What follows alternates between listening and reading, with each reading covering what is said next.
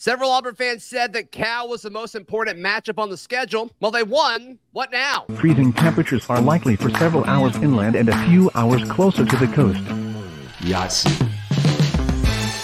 You are Locked On Auburn, your daily podcast on the Auburn Tigers. Part of the Locked On Podcast Network, your team every day. Yes, welcome on into Locked On Auburn, your daily Auburn Tigers podcast. I'm your host, Zach Blackerby, and thank you so much for making Locked On Auburn your first listen every single day. Joining us as he does every single Monday, Auburn Daily's Lindsey Crosby, as well as the host of Locked On MLB Prospects. Lindsey, the Auburn Tigers won an ugly game, but won nonetheless. For the first time in program history in the state of California, they beat the Cal Golden Bears 14-10. And I think this is a situation where it is a win is a win. I think you can walk away from that game believing that Auburn is the better team. They are better than Cal. Didn't execute like it for a big majority of the game, but they did enough to win.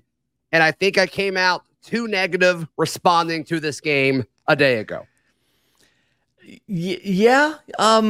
You guys were a little bit critical, but it's like that's the emotions right after the game, right? And that's why I love that you guys record those right after the game. It was 1:30 in the morning. We were tired. We were beat up a little bit. It is what it is. Yeah. But at the end of the day, and this is something I was saying in the room when it was happening, like, you know what?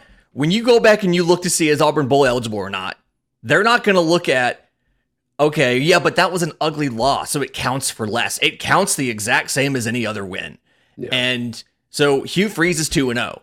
And even when you have an ugly win, one, like you said, still win.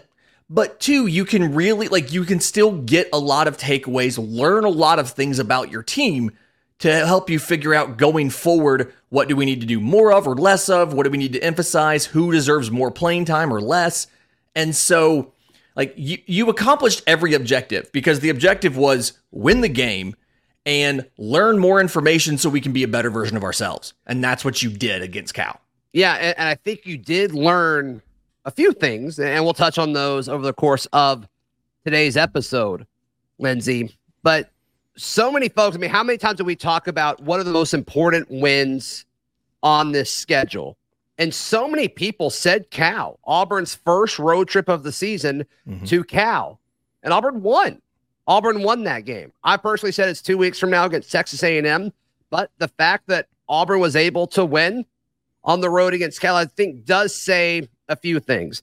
And look, I think there's going to be a little bit more juice, a little bit more emotion in the locker room from what we saw this past weekend versus what we will see moving forward. I think they felt like there was a chip on their shoulder because a lot of the national media was picking Cal, freaking Cal, a program that's never really done anything other than just get gifted Aaron Rodgers. Marshawn Lynch too. Marshawn Lynch, Deshaun Jackson. That's kind of it. Jared Goff, if you want to put him in that conversation, you certainly do not have to. But they haven't really done anything. I said this before. Go ahead. Sorry. On the Cal hasn't done anything thing, did anybody else find it a little disrespectful when they did the comparisons of the running backs from both schools? And they're like, yeah, Auburn's had Bo Jackson and Cadillac Williams and all these great backs. And then Cal's they've had Marshawn Lynch and then a couple of guys. And it's these are not the same. Also, where's Ronnie Brown? Why was he not in there? You put Cadillac in there. Why was Ronnie Brown not in there? First round pick. But that's right. It's just, they tried to make the case that these schools are equivalent in building running backs. It's no, they're not. You had one great one in Marshawn Lynch and a couple guys that went to the league. Auburn's had some all-time historic greats and then also some first-round picks and then also some guys that went to the league. Yeah, so I think that kind of plays into the disrespect that this locker room felt because this team does not care that it was an ugly win. Just talking to folks in the locker room and folks that travel with the team, they don't care that it was an ugly win. The coaching staff might, right? And they've got to fix that because they need to figure out what the issues were. But, Jay Farrah went live from his Instagram. I think a few other guys did. And it was a party in that visiting locker room because it meant a lot to this group. And I think, the comments from Jay Knott, the Cal running back about, Auburn's a name, but the film doesn't match all that. You could tell that was personal. You could tell it was personal by the way they were tackling him. There was a gang tackle every single time he got the football, which is great. Maybe it taught them something. but I think there's a little extra juice. I think there were some nerves. You certainly could see that with Peyton Thorne. He didn't look near as comfortable as what we saw a week ago, but you won. With all these terrible things that happened in the first half, at halftime, it felt like Auburn was down 3 touchdowns, and they weren't because the defense was so incredible, Lindsey. And the fact that you were able to win this game, a game that you should not have won. Let's just be very clear here. You should not have won this game. Cal's kicker should have made these simple kicks. That call that, when Peyton Thorne fumbled the ball into the Cal defender's hands and they blew it dead, they should not have blown it dead. He was in bounds. He should have scored a touchdown there, but it didn't happen, right? So Auburn got gifted a few things.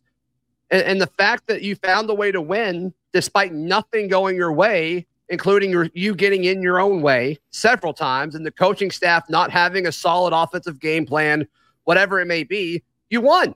You won. And that's great for Auburn. And it keeps your, this chance to have this really special season alive. And that should be celebrated.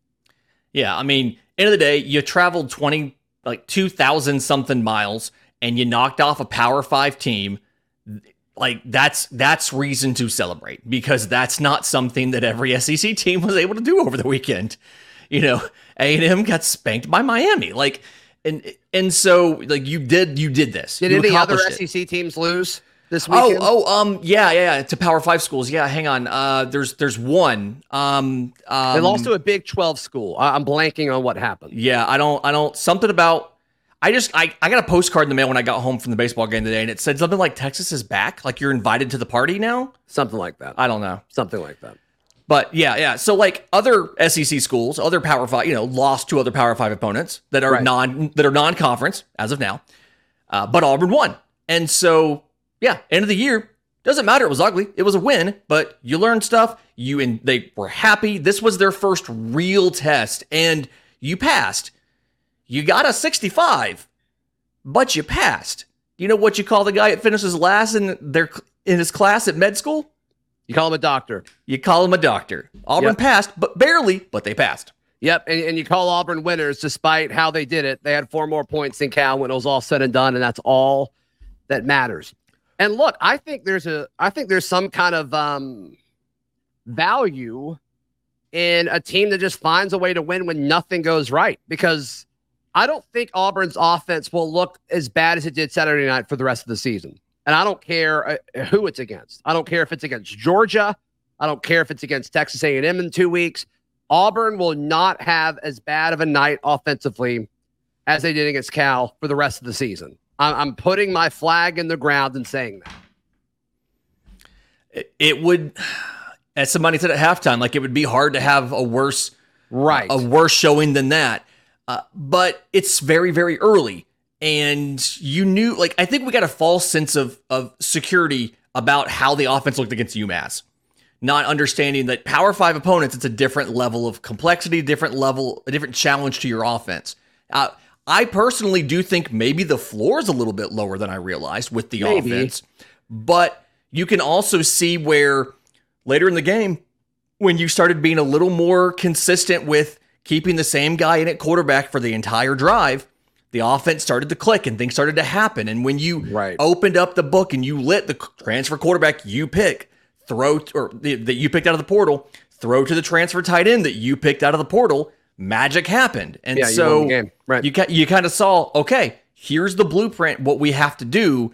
It's not all of that crap we did earlier. That's right. That's right. And look, you teed it up perfectly. The quarterback situation, the quarterback rotation, the way it was implemented on Saturday, it's not helping anyone. We discussed that in just a moment right here on Locked On Auburn. Today's show brought to you by our friends at Athletic Brewing Co. And of course, that means it's now time for your game changer of the week, brought to you by the Athletic Brewing Company. Much like Eugene Asante and what he did on Saturday night as a game changer, our friends at Athletic Brewing Company, they have changed the non-alcoholic beer game. They make non-alcoholic beers that actually taste good. And look, Eugene Asante was a game changer. 12 total tackles. 9 of them were solo. We also had a sack and a tackle for loss and a pass breakup and 2 quarterback hurries.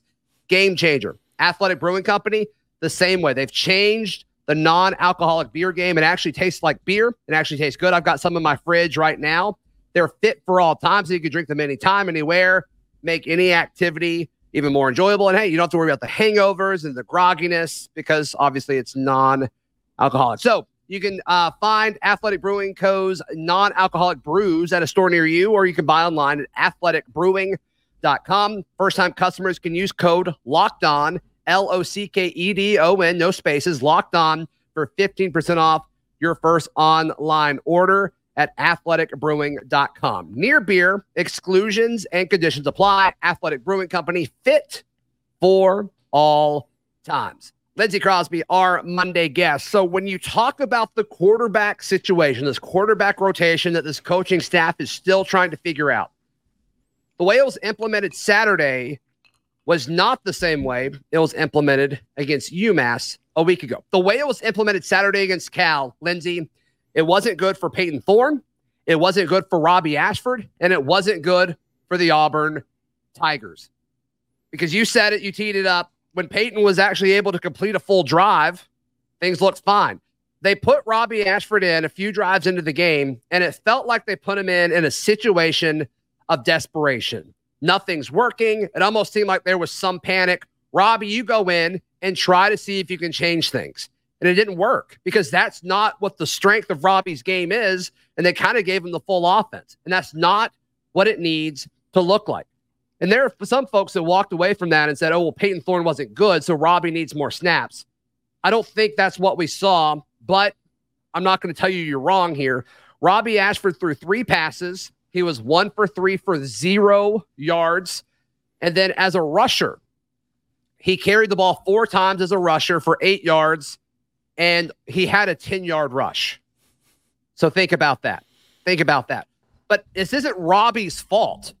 If you're going to put Robbie in situations, you need to kind of have the idea of what you're going to do with him in that moment in time, ready to go when you trot him onto the field. You don't need to put him on the field, then call the play, because that still seems to be an issue that they're working out from a communication standpoint. So many times the play just took too long to get in when they changed quarterbacks. They've got to fix that. There's no reason for that to happen, Lindsey. If you're running somebody in from the sideline, it is very easy to give them the play as they go in. There's no reason to do the prairie dog thing where you all run in, you line up, and you pop up and you look over the sideline. Right. And Auburn had, I want to say it was, they blew 2 timeouts of their 6 trying to avoid a procedure penalty. Sounds right. And then there was another instance, at least, where they ended up bringing it back the other quarterback who had been in the game before they called the timeout. I think that was the Peyton Thorne before they were down in the red zone. And so it really, honestly, when you were watching, it felt like the game plan was, oh, we're just going to run the ball all over Cal. And when that didn't work, when Ashford handing off to Hunter and Cobb and everybody else didn't work, they freaked out and they put in Robbie and said, okay, we're going to do the same stuff, but we're going to have Robbie back there so that he can run around some. I mean, that feels like we're setting Robbie up to fail. Yeah. And there was too many situations when Robbie would be in there, maybe the play would go for no gain or Hunter would get tackled for a loss or something. And now it's 2nd and 12 and they'd send Thorne back out there. And it's like, okay, well, now we know it's going to be a pass play. It's that telegraphing based on down and distance. It feels like if you're going to send Ashford in, it's like we did in week 1. It's a specific package. You have a plan ahead of time. Hey, here's what we're going to try to do with Robbie Ashford. And it makes sense based on game situation and on script, and it's in a part of the field. That's why we called him Red Zone Robbie. It's in a part of the field where you still have run and pass options that are legitimately threatening to the other team. You put Robbie Ashford in at 2nd and 12. Nobody thinks Robbie Ashford's passing the ball downfield. Mm-hmm. That's right. And you saw that in some of the 3 carries for 8 or 4 carries for 8 yards. We saw it. So in doing that, you're setting Robbie up to fail. You then take away any sort of flow that Peyton had in that drive. You're removing him from the game. And that's just not good for any of the quarterbacks there. And so I'm not saying to not use Robbie. In fact, I think UMass showed that it could work.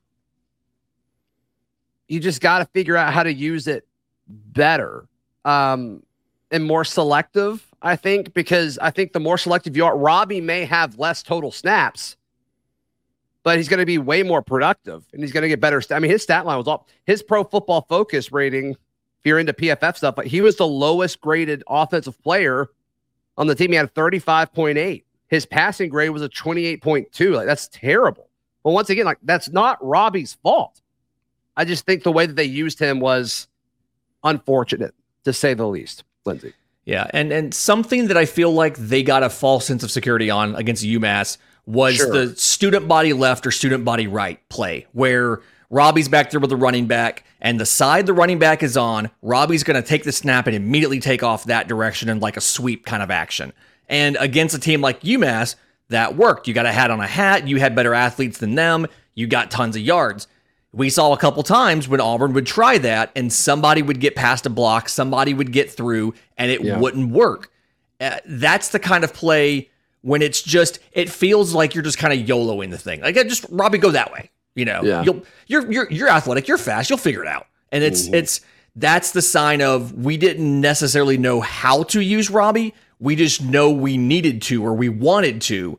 And so we just threw stuff out to see what would stick. And that's not going to work in conference play. You've got to fix that. Yeah, I think so. Let's switch to some other things. Eugene Asante this weekend was incredible. I said it last week. He proved to me against UMass he is the number one linebacker. And then he put an exclamation mark, all caps, bold font, all of it on that statement over the course of the 60 minutes late Saturday night. I mean, incredible outing for Eugene Asante. And we can talk about the tackles and the solo tackles and the pass rushing and all of that, which is great. And all that stuff shows up in stat sheets. Very valuable. But what doesn't show up in the stat sheet is the energy that he injected into this defense and into this team and into the Auburn fan base. He's not just a hype guy anymore. He's not just a guy who buttons his top button that we all absolutely love and adore, but he is the face of this defense right now. And there's a lot of talented dudes on this defense. But right now, Eugene Asante is him, and the defense runs through him, especially in the front seven. Yeah, I mean, he was a wrecking ball. He was sniffing out passes to the running back. He was getting off tackles or getting off of blocks and making tackles in the backfield, had a pass breakup. He impacted the game in just about every single way a middle of the field player could do on defense. And I can't remember the last time we had a linebacker that could wreck the game that significantly. Like, it felt like at times he was single-handedly stopping Cal on an entire drive. I mean, it felt like Zacoby, right? It felt like Zacoby McClain or Deshaun Davis, and that was a position group where there wasn't a clear answer, right? Like, do we have that guy on this roster? And we do. We do now, which is huge. And he graded well at everything. I mean, he had the best pass rushing grade on the team. He had the third or fourth best rush run defense grade. Wow, I can't talk. So a lot of good things for Eugene Asante. Donovan Kaufman was also elite. His first two games of the season have been incredible. And Donovan Kaufman was a dude that, I'm saying, collectively, a big chunk of the Auburn media and the Auburn fan base kind of forgot about after spring, because it seemed like they were kind of moving on without him. And boy, has he found a role. He has been exceptional. Shout out to Donovan Kaufman. Yeah, they figured out the best way to use him is to have him close to the line of scrimmage, have him not on the line, but really close to the line of scrimmage, not in the box, but really close to the box, and just absolutely let him wreck in every phase. Another guy where you can see, like, the Ron Roberts defense, he was made for that because he's fast enough to cover some guys, but he can hit hard enough to make run stops, play in the run game. He's quick enough to rush the passer. He kind of does a little bit of everything. And sure, is he the ideal physical character of what you want in that position? Maybe not, but he has everything that you need to be a wrecking machine. And the veteran experience that he brings, having done this for a couple of years, definitely helps. And so he's so smart. He processes it so quick. It's like, and that's both Asante and Kaufman. The big thing for this was diagnosing what the offense is trying to do and getting in a position to stop it. That was the big takeaway that I had. As much as the tackles were impressive and the hits were impressive, sure, the big takeaway was they were in the right place to make the play. Yeah. And because I bring everything back to baseball, it's like the defensive player who he's there, like he gets to where the ball was hit. Like he got there because he knew the positioning, he knew how the ball was going to come off the bat, and he was ready at the crack of the bat. Same thing. They understood how the offense was working, and they got themselves in position to make the play. And that's not something that a lot of guys can do. And that's not something that I feel like we've had multiple guys like that in a while.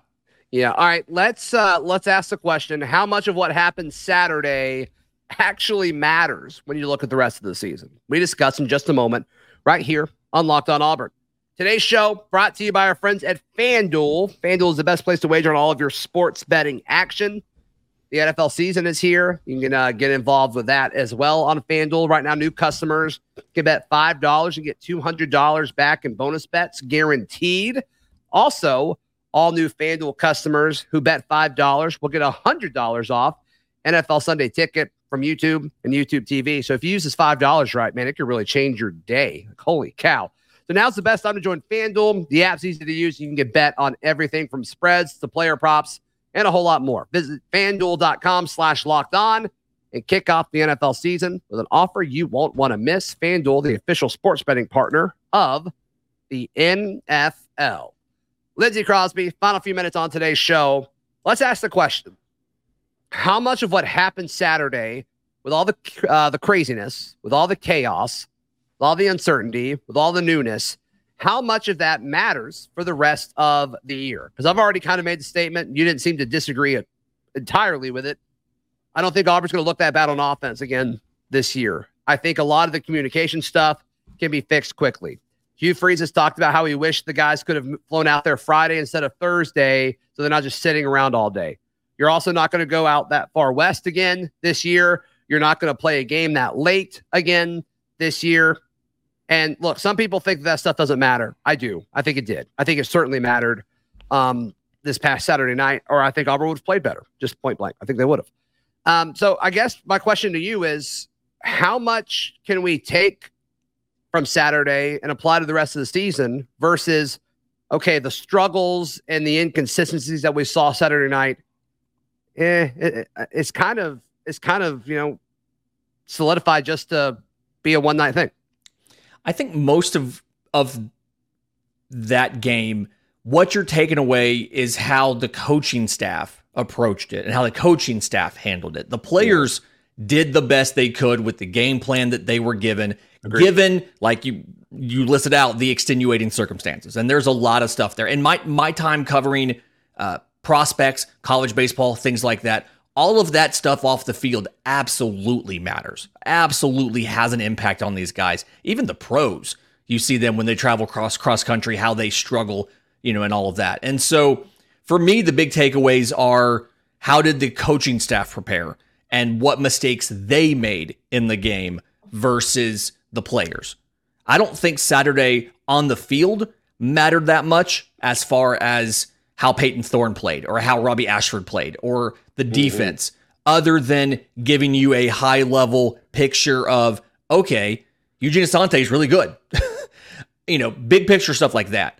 I think the fine points you can take away is the offensive game plan didn't adjust quickly enough, and the way that they handled personnel didn't adjust quickly enough. That's a coaching issue. You can take away plenty of stuff on the coaching, but the actual players, no. And even, I'm glad that you say that, because even like the early offensive struggles, I think the players executed fine. It wasn't perfect, obviously, but a lot of times it was just a bad play, and it wasn't there. Or Cal made a good play. Sure. And so I do think Hugh Freeze and this offensive coaching staff are going to have a lot of talks on, okay, why didn't this work? And how can we make sure we are better prepared offensively moving forward? Because look, I get the whole, it seemed like the game plan originally was, we're going to try to run on them. So they did 2 runs on first and second down with Jarquez. And on third down, Payne tried to make something happen. He fumbled the ball. And then obviously Cal got that first turnover. Second series, Jarquez on first down, Jarquez on second down, if I remember correctly. Third and medium, you couldn't convert. And then like you're standing in your end zone essentially, and like you can't call the full, array of your offense when you're doing that either. And then that's when they went to Robbie. And it's like, you've got to have other plan. You either got to trust your game plan and keep riding it, or you've got to have, okay, if this doesn't go well, what are we going to do then? And that was kind of the big complaint during the Malzahn era, right? The game plan wouldn't work. And then it's like, I don't know what we got to do here. I don't know. We're just going to keep running up the middle. We're just going to keep halfback diving. Yeah. And so what we saw Saturday didn't match with what we've seen from Hugh Freeze teams at his previous stops at Ole Miss and at Liberty. And so I don't think that's going to happen again, Lindsay. I just don't think it is. And maybe I'm ignorant. Maybe I'm booging. Maybe I've got too much faith in this team and this coaching staff. I don't know, but I just don't think this is going to be an issue throughout the season. And part of this too, I think, is we have to remember Hugh Freeze has never been in this position before of somebody else is calling his plays. Like he's not the play caller. It's an interesting thing. Yeah. He's always been the guy who did that. And so some of this too is understanding, taking the macro level of this is what we want to do and how it gets translated into the game. And then when things stop working, we don't know whose idea it was to put in Ashford. We don't know if that was something somebody said, if that was the original plan, and so it's a lot of, like, we talk about the wide receivers and the quarterbacks having to build that chemistry, understanding who's going to, where it's going to be, where the ball is going to be, what route you're going to run here. You got to have that same thing with the offensive coaching staff, right? Understanding the chemistry, understanding what Philip Montgomery wants to do, what Hugh Freeze wants to do, and how to marry that. And so they're going to take some time. Like you said, they're going to do some self-reflection, figure out why this didn't work. How are other SEC teams going to try to stop this? Like are they going to do it the same way Cal did, a different way that Cal did? How can we adapt what we did to survive in the conference? And that's what you're going to take away from this. You're not going to take away, is Damari Alston better than Hunter, like Jarquez Hunter or whatever? You're not going to take that away. Like that's not what we're looking at. But it's the coaching stuff we're going to look at here and figure out, okay, we need to be more explicit with this is what we want to do on offense. This is the plan for how we want to use Robbie, when we want to use him, and this is the structure we're going to build in there. So I think the biggest thing on that game was it was kind of unstructured. It was just kind of, we're just going to go with the flow. We're going to call what feels good, and we're going to decide in the moment. And I think we've learned that you're susceptible to bias. There's emotions in there. You panic a little bit. You throw Robbie in, and everything goes to hell. So, yeah, and there's a few things I want to touch on throughout the week. We'll probably do this tomorrow with Charlie 5, but I'm trying to do quick math. I think there were 16 targets, and I believe 7 of them were to wide receivers, and Auburn only had 3 catches from their wide receivers. That's not good. That has to change. Yeah. Especially when we talked about a strength of this offense with being able to spread out the football. So far, through 2 games, that's not the case. So we'll speculate certainly on that throughout the week. Lindsey Crosby, in the meantime, how can people check out everything you've got going on? Twitter's the hub for everything, at Crosby Baseball. There's tons of stuff on there, whether it's minor league baseball, Locked On NBA prospects, whether it's Auburn Sports, auburndaily.com, or Atlanta Braves coverage, bravestoday.com. Yep, absolutely. Hey, check out our new Locked On Insider group that we've got. All you have to do is click the link in the episode description down below to sign up. You can text with me directly, as well as get any kind of scoops that I send out to everybody that's in that insider group. Also, please click that subscribe button. We hit 13,000 subscribers last week. Very, very cool. Thank y'all so much for supporting the show. In the meantime, we'll be back tomorrow. This has been Locked On Auburn.